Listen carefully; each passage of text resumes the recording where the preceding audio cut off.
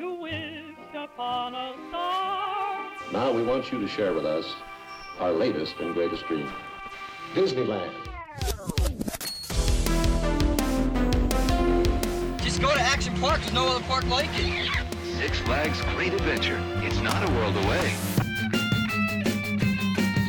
Paramount's Kings Island. We will officially open Universal Studios Florida. Hello, I'm Michael Eisner.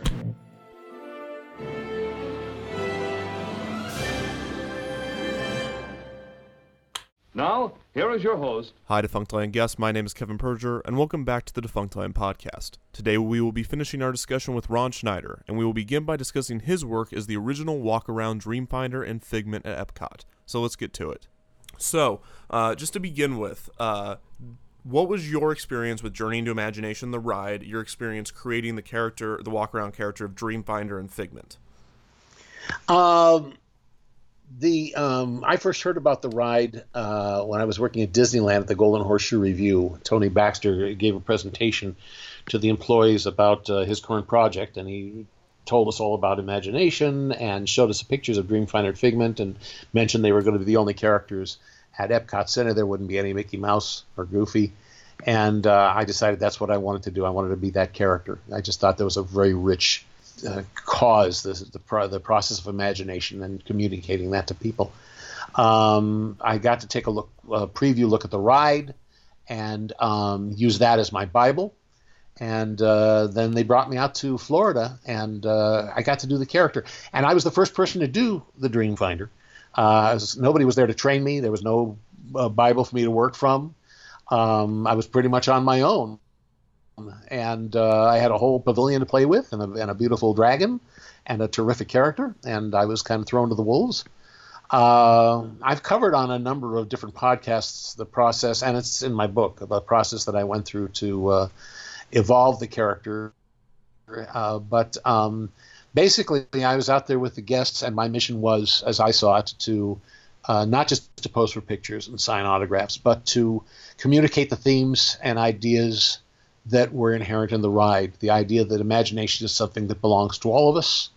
And if I could communicate that to the children, that they were creative beings, and get them to play with me creatively, if I could get the guests to suspend their disbelief and react to Figment and myself not as a theme park character, but as a crazy guy with a dragon, and get them to spontaneously play with me.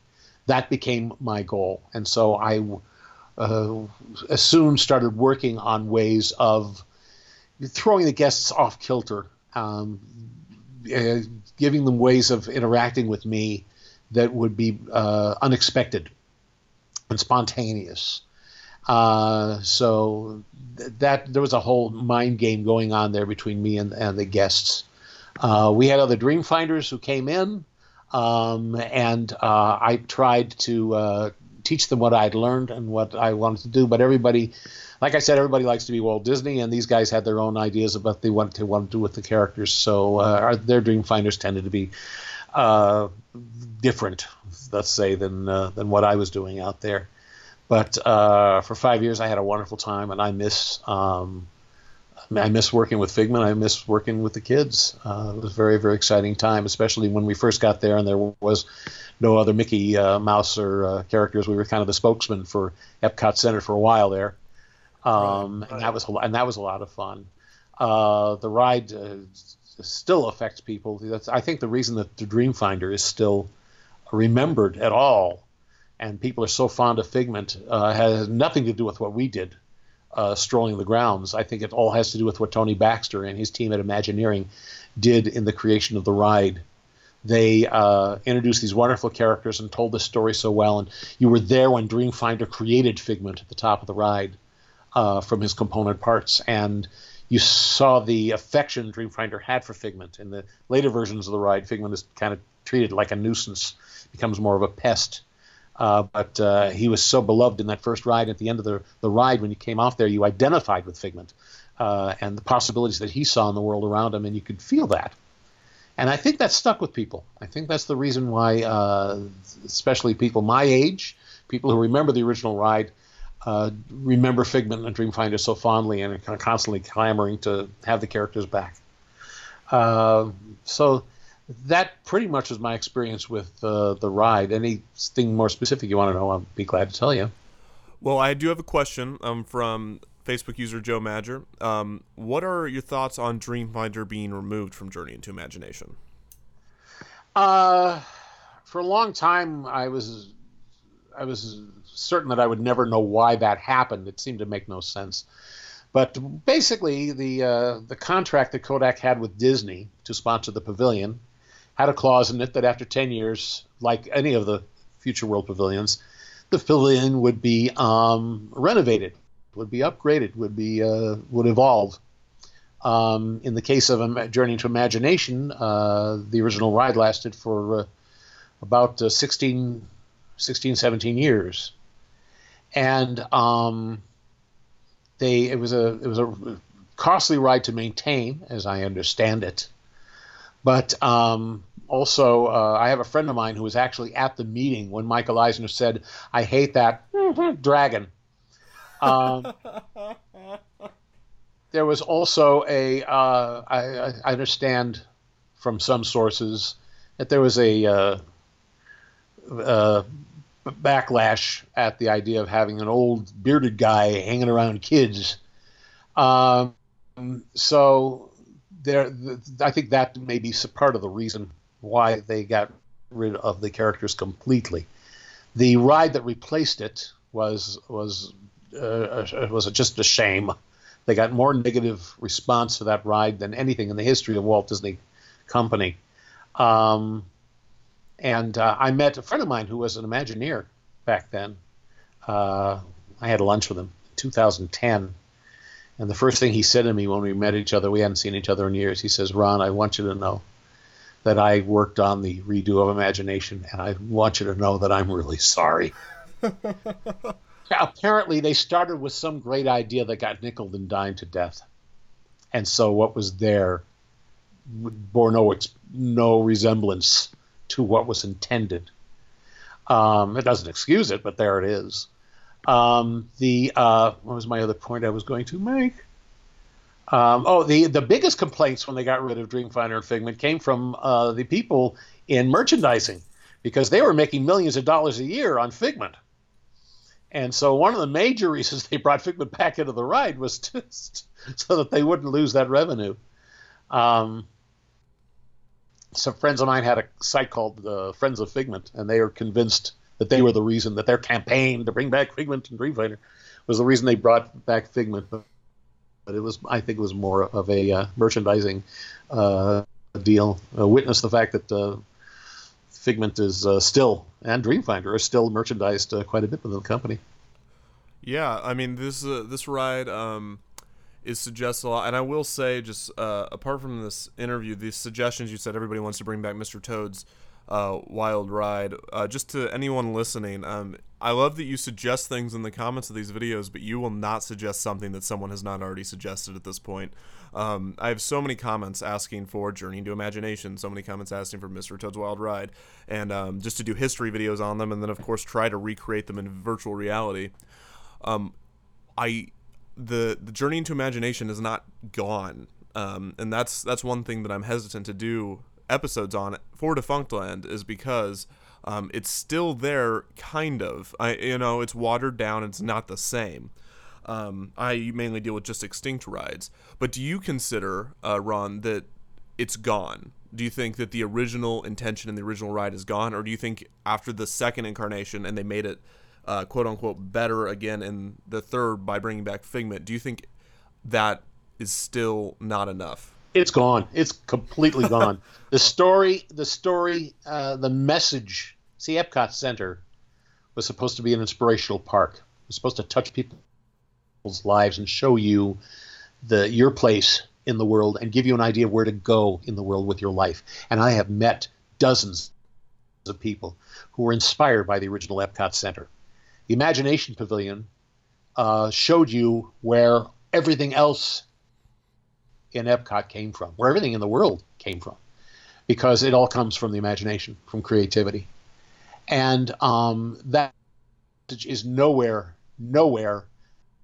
I'll give you another one. Nowhere to be found in the current Imagination Pavilion. In the original ride, they broke down the process of imagination. People didn't really get this because the ride was so dazzling, and the special effects and the design was so dazzling that I don't think they really caught the message that we were talking about. Dreamfinder's collecting all these sparks of inspiration at the beginning of the ride, and the flying machine takes them to the Dreamport where he stores them. Dreamport is analogous to your brain, where you store ideas and inspirations. And then in the rest of the ride, he recombined those sparks of inspiration into new things, to art, literature, performing arts, science and technology. And this is how the world works. This is how our mind works every single day. There's nothing new in the world. It's all sparks of inspiration recombined into new things. That's what Tony Baxter determined when they were designing the ride. That was the message of the ride. That is nowhere to be found in any manifestation of the ride ever since. And so that's gone. That is gone. And there are ways of bringing it back. I myself had designed for my own amusement an update of that ride that would bring it into the 21st century and could, using modern technology, get the same message across, but do it on a more personal basis where you're flying the dream catching machine, but and you're recombining the sparks. But and I'm confident, by the way, that somewhere behind locked doors at Imagineering at this point, there's another ride that they have that they would love to build. Up until a few weeks ago, there was a budget of $280 million that was earmarked for the new Journey into Imagination ride. And it just, like I said, a couple of weeks ago, they cut back on their plans for Epcot Center for the big redo that they've been advertising. There'll still be an upgrade. There'll still be some new rides, but not like what they were planning. But that'll change. I've heard rumors through the years, dozens of rumors of different things. I remember 2 years ago, everybody was certain that Imagination was going to close on January 1st. That rumor was everywhere. And now the current rumor is that someday the characters from Inside Out will move into the pavilion, and there'll be a 3D film about Figment and all this stuff. But it all changes. It all changes all the time. And until they break ground, I don't give any credence to any of it. And then, until it opens, I don't judge it. The theme park industry in general, it has been changing. Of course, it's always been changing. But even recently, it's been changing a lot more. I don't know if you've noticed, I'm sure you have, at Universal and at Disney, we are getting away from dark rides, physical rides, less live action based, to more screens and recorded. I guess from a live action performance perspective, how do you feel about that? Having more of these, more big screens, more pre-recorded. And this is a question I ask most of my guests because that's something at Defunctland we take very seriously, is the invasion of screens in some of these parks. When they built Disneyland in 1955, the big thing was Westerns. It's easy to recreate a Western street. It's easy to create Rivers of America, put a Mark Twain out there, boom. You've got an exciting and accurate depiction of that era. How do you tell a story about King Kong? Now, they tried in 1990, they opened Kongfrontation, and they had this 50-foot recreation of Kong made out of airbags that's picked up a tram and everything like this, but the problem was it looked like a big toy. It didn't look like King Kong. We are a society now that gets our stories from very high-tech sources. We get our stories in movies and television on a screen. Now, if you've been on the King Kong ride at Islands of Adventure, they have King Kong on the screens, and everybody complains, "Oh, it's on a screen! It's on a screen!" Well, the problem is, how are you going to do what Kong does in the real world? You can't. It's impossible. You can put guests within that screen and have them feel, the sensation that you get from the motion simulators. And what happens with that, though, is they go to the next room and, okay, everybody, you wanted an audio animatronic Kong, there he is. The problem is he's nowhere near as exciting, as dangerous, as threatening as the film Kong. So I do not object to screens, and I think the only reason people do object to screens is because people on Facebook look for patterns to complain about. So they'll have something to post, something to rail against. Let's all bring back Mr. Toad. It's like you say, it's people are trolls, and they want to complain about something in theme parks. Wow, it's another screen. Well, how else are you going to tell the story of Spider-Man and make it exciting, make it visceral, except by the combination of the motion base and the dimensional sets and the screens? There's no other way to do it. And until we find another way to do it, on top of which, how are you watching these shows? What is it that you're actually seeing? Even if you go on Pirates of the Caribbean and look at all those fabulous pirates, what are you actually seeing? It's a chemical reaction in the back of your brain. That's what it is. That's what you're seeing. Face it. It's a chemical reaction that's happening in the back of your brain. What does it matter how that chemical reaction is stimulated, how it's created? If it's a screen or if it's robots, it's all a chemical reaction. So we're complaining about something, but it doesn't really matter because how we get it is still a transmission of light waves and sound waves that we're processing in our own brains. And yet everybody complains about screens. When they open up the Fast and the Furious ride at Universal Studios, everybody's going to complain about the screens. I'm already complaining. Of course you are. Everybody is. Everybody is. But the fact is, when you're sitting there in that ride vehicle and you feel the excitement of rushing down that freeway and it feels like you're moving and the world is whipping past you so fast and it's so thrilling, you can sit there and complain all you want to, but the show works. The ride works and the story works and you're getting that thing. And, and then people will still complain and that's fine. But the future of the industry is in storytelling and exciting storytelling, visceral storytelling.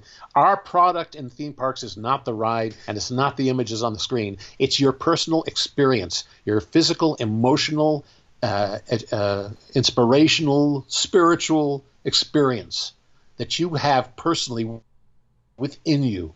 That's what we're creating. That's what we're selling. Now, when you're talking to me about the future of theme parks, we're talking about live performance because that's my field. And this has not been, has not progressed as far as ride technologies. And the new ride technology is coming along all the time. But if you want to see the future of theme parks, you go to Renaissance fairs. Because in Renaissance fairs, the performers are free to get in your face. They're free to be bawdy and suggestive and abusive and funny. And the management keeps their hands off pretty much. So the people on the streets there in Renaissance fairs are the ones pushing the envelope. Disney has this living character initiative that is trying to go beyond the fiberglass heads of the walking around characters. So now we've got the talking Mickeys, which are getting better and better. We've got the Monsters Incorporated Laugh Floor and Turtle Talk, and these are all part of the Living Character Initiative. The problem is they're taking a purely technical attack on this. They're not. They've got to start doing this, and someday somebody will, with live actors. Not just live actors that are within a mechanical head selecting from a pre-approved list of dialogue, which is what we've got now. But the future of this is when you put a live actor in every position in the theme park. There used to be at Disneyland in 1959, they opened up the Alice in Wonderland dark ride. And there was a ride dispatcher. Just when you got on the Caterpillar, you moved forward, and before you went down the rabbit hole, there was a person sitting there at the little panel with the buttons, and they would dispatch you. And they would put a girl there dressed as Alice. And that was so cool. The girl didn't do anything. She didn't say, "I'm Alice." She didn't have any dialogue or anything like that. It was a ride operator. But You were being sent to Wonderland by Alice. She was pushing the button. Years and years and years and years later, I'm writing Peter Pan's Flight at the Magic Kingdom here in Florida. And there was a girl sitting at the dispatch panel on Peter Pan's Flight who looked just like Tiger Lily. She was stunningly beautiful with dusky skin, long, black, straight hair. And I looked over at her and I said, "This is great. I got Tiger Lily sending me to Neverland." And it was a magic moment just for me. Like I say, these things happen just inside of us personally.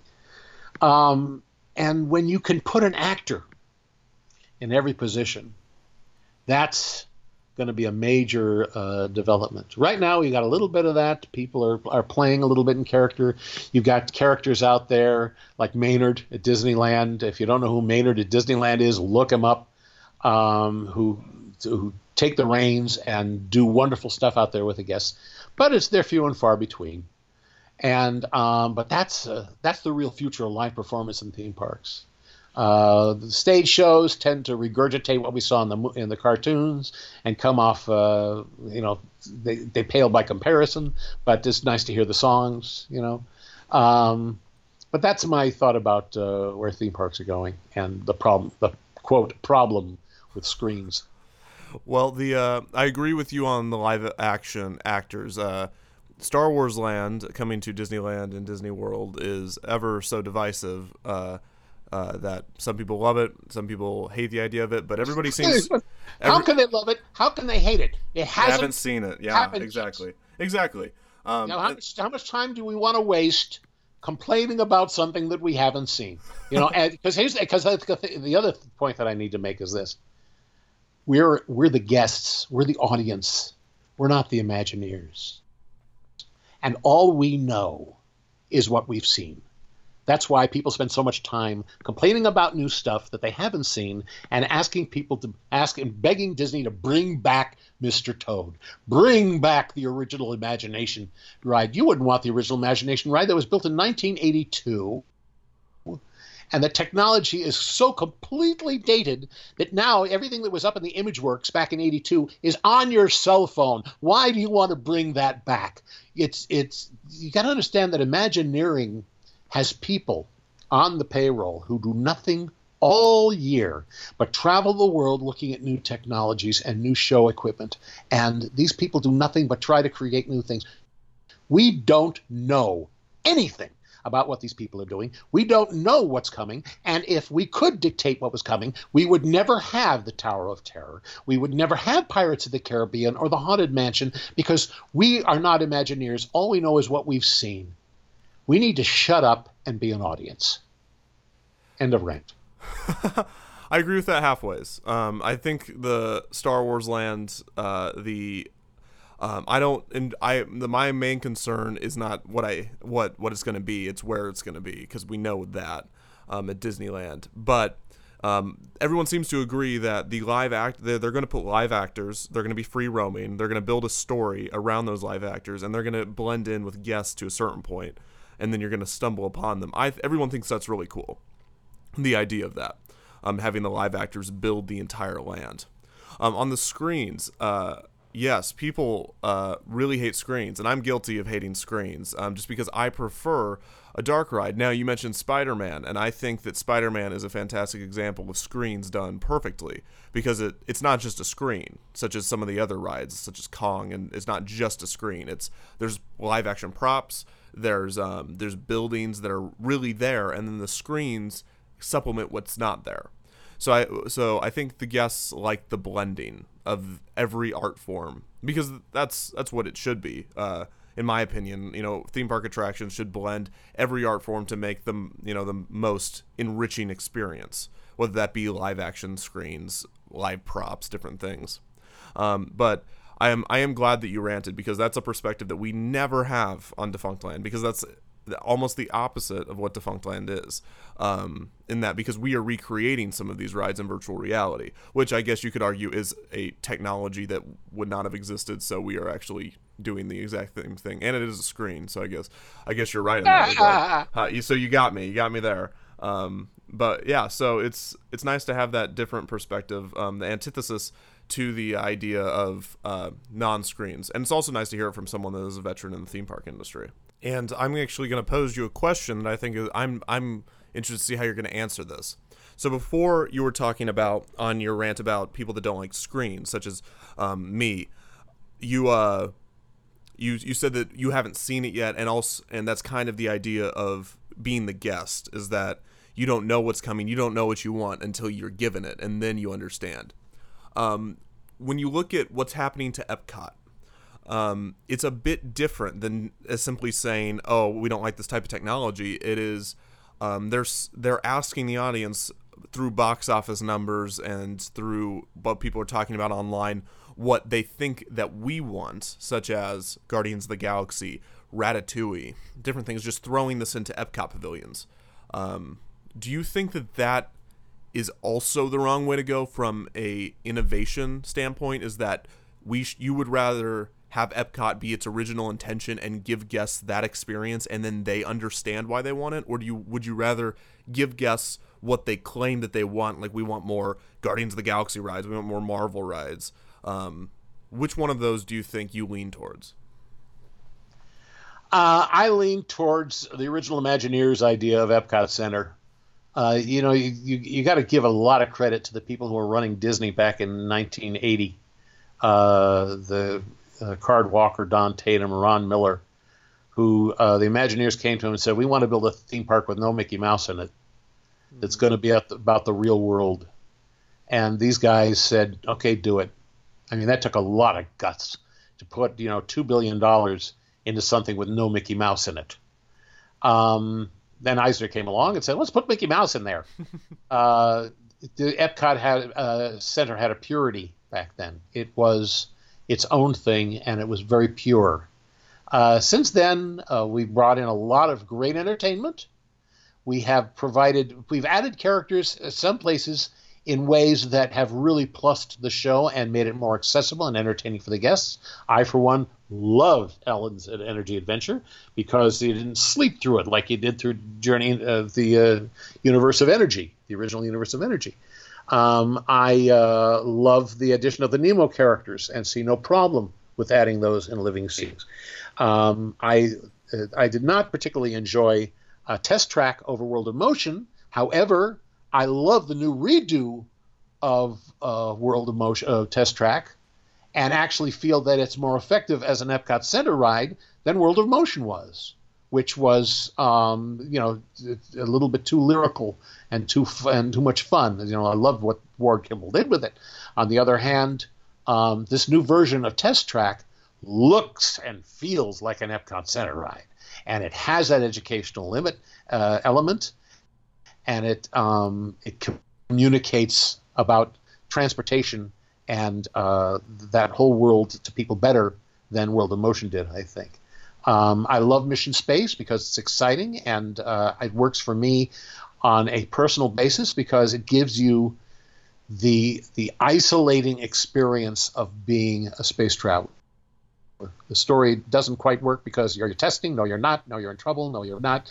But I love the ride. I absolutely love it. So the Imagineers can blend these elements in ways that will resonate in an Epcot Center educational, inspirational way when they're allowed to. I think Ratatouille is going to be a perfect fit in France. On the other hand, I will hate to lose Impressions de France. That film is flawless and one of the best things on property. Yeah, I think it's probably important to note that the Imagineers are probably not deciding which intellectual property they have to put in the parks. They're probably given that assignment by uppers, I'm guessing. But like I said before, it is those parameters that make creating these things exciting and challenging. You get stuck with. You get handed a thing, and then your mission is to make it work creatively. Somebody says they're going to shove Frozen into the Norway Pavilion, and everybody goes, "Oh God, that's going to be a disaster." Well, it wasn't a disaster. Right. It's a glorious ride, And you know, my current creative job is I create cabarets for a theater in downtown Orlando. They come to me and they say to me, we need to do a cabaret this year. This year we're going to do, and they'll give me a year. And I have to make a show out of the music and trivia and news of that year. They came to me after I did the first couple and said, would you like to pick the year? And I said, no, I don't want to pick the year. There's no challenge in that. I want to be stuck with a year that I have to find the show in. That's the challenge. That's the fun of it. And so the Imagineers, they don't get to pick the IPs. They may try, and they will, you know, when the story, of course, goes that when Tony Baxter and his friend went to see Indiana Jones, the first Indiana Jones movie, they immediately, 5 minutes into the film, turned to each other and said, wouldn't it be great if we could do this in the parks? Right. And that was the beginning of Indiana Jones coming to the parks. Disneyland opening day. What do you remember from it? The general admission Disneyland opening day. What attractions do you remember riding or going to? I was 2.5 years old. That's fair. That's fair. So my mother remembers looking around and saying, gosh, this place is nice. It'll be a shame. It'll be all run down and broken in a year. I do remember having lunch in a saloon in Frontierland. We were seated in the back. We were having lunch. It was very dark. I was completely focused on my food. There was something going on at the other end of the room that was brightly lit, but I paid no attention. 25 years later, to the day, I was the brightly lit something going on at the other end of the room. I was in that show, the Golden Horseshoe Review. But I was there opening day, but I don't remember it. Oh, I don't blame you. I remember going to Disney when I was 2 or 3, and I just remember everything that I saw in commercials over and over again. The Dumbo, elephants, and just everything is advertised that you just like see, and you're like, oh, and then your brain makes that connection. But it's still magical for all ages. So the other question I have is one of the attractions that I like to go to at a Disney World is the Monsters Laugh floor, and you worked on this. Yep. What is it like to work on Monsters Inc. Laugh floor? Well, it's a wonderful toy that they've created for us. You're paired with somebody at the beginning of the day that you're going to be doing the show with. You do the I'm not going to give away any major things here, but you work together doing the two-head character. The one of you does Buddy Boyle, and one of you does Marty Wazowski. And it's all done in real time. We can see you out there watching us, and we can hear you because of the guy with the microphone. And it is done in real time. It is loosely scripted, but we have a lot of leeway in what we can do. And it is just a lot of fun, especially when the guests decide to, when the guests cooperate, it's fun, but also when people start to cut up and try to get away with stuff, we pretty much know what's going on and have ways of handling that. We work in a theme park as a performer. There's the improv comes early in the run when you're finding out what the audience is going to do. But the fact of the matter is that audiences are the same. People are the same all over. And if you give the guest a particular stimulus, like if you're a dragon, if you're a wizard carrying a dragon, there are only 4 or 5 ways that anyone's going to respond to a wizard carrying a dragon. And as a performer, once I know what those 4 or 5 ways are, I can have prepared answers, multiple prepared answers for each one of those responses. So when I'm out there all day talking to you, I know pretty much what you're going to do. You're not going to surprise me. So when you present me with one of those responses, I will have a ready response that will make your response funny and entertaining. And it makes me look very clever. And it gives the illusion that what we're having is a magical moment that has never happened before. But it has. It's happened a lot. For example, a Figment would snatch the hat off of a child's head, and it would magically appear on Figment's head. So people come up to me decades later and say, "You took my hat off my head. Remember the time you took the hat off my head and put it on Figment's head?" And I go, oh yeah, I remember. Well, it happened thousands of times. And this is true in doing the Monsters show, or pretty much any live show where you're interacting with the audience. So our job is not the theme parks. We don't strive for constant innovation. We strive for consistent perfection. We want to create a perfect moment for you because you paid good money and you deserve it. And we need to do that consistently and keep it fresh. That's the real challenge. That's the real task in our jobs, is to do the same show over and over and over and over and over and over and over and over and make it fresh for you. And that's what we do. That's a fantastic way of putting that. You should write a book. And the name of the book I should write is called From Dreamer to Dreamfinder, and it's available on Amazon. There's hardcover, soft cover, there's a digital version, and an audiobook with 9 hours of me talking. I will pick up your book and I will read it. I'm excited to read it, especially after talking to you. And I urge everyone to pick up his book as well. This is not a plug by any means. This is just a coincidence. No, mine was a plug. I don't know about you. Shameless plug. So my last two questions. The first one is Chuck E. Cheese. This is a part of everyone's childhood. It's a themed restaurant chain that people are just now starting to talk about again. It's one of those things that people don't bury, but people forget what went into it, in my opinion. People are starting to talk about it more online. It's seeping itself into the theme park community, the people that like these live performance, live show themed restaurants.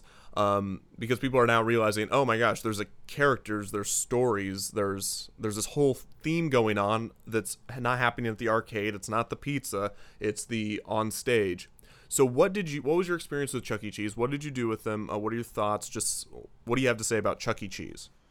The Chuck E. Company came to a Disney subsidiary based at the studio out here, and they formed a contract to write these shows, and they were looking for a writer. And so for about 2 years, I wrote all of the Chuck E. shows. This is writing the dialogue for the robot figures and the material for the videos. And I also did the voice of a narrator for the show, which is called Mr. Mouth.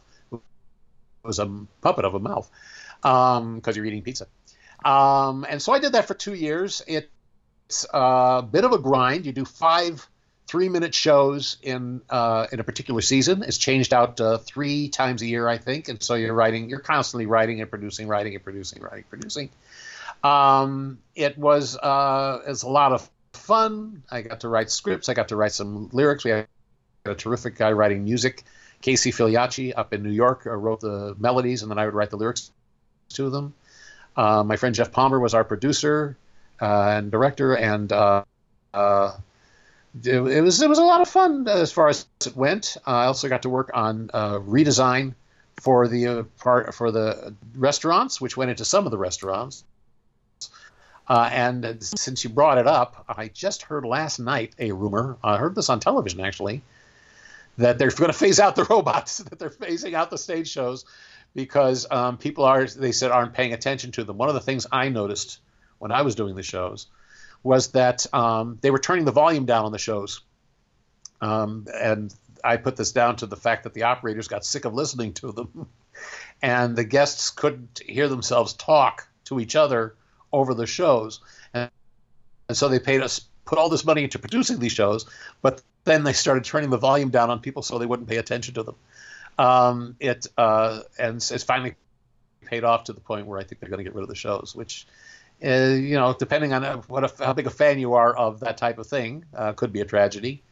There was no real sophistication there. The shows were very childish. I got to do some good writing, I thought, and created some nice stuff. But I don't think anybody paid attention or remembers much of it. Now, having said that, I just discovered on YouTube all the shows I wrote are on YouTube, including there's one of Jack and the Beanstalk, which I am embarrassed to say I played the giant. So if you find that particular show, and I'm not going to help you, but if you find that particular show of Jack and the Beanstalk, you'll actually see me making a complete ass of myself as the giant in that story. Well, I will have to put a link in the description if I can find that, so everybody can see that. That's fantastic. The Chuck E. Cheese is interesting to me because it is one of those things where intense nostalgia and, it's a themed restaurant, but adults go to Disney because there's things for adults to do at Disney. I don't know how many adults go back to Chuck E. Cheese to relive their glory days or see the stories. They got a fan club. They had a convention this summer, I understand, of Chuck E. Cheese and Showbiz Pizza enthusiasts. That's interesting. I mean, there's a long history, so I'd appreciate the history, but I'm not sure how many of those history pop culture lovers still go and brave through the kids and the pizza to get to their to get to the front just to see the stage show.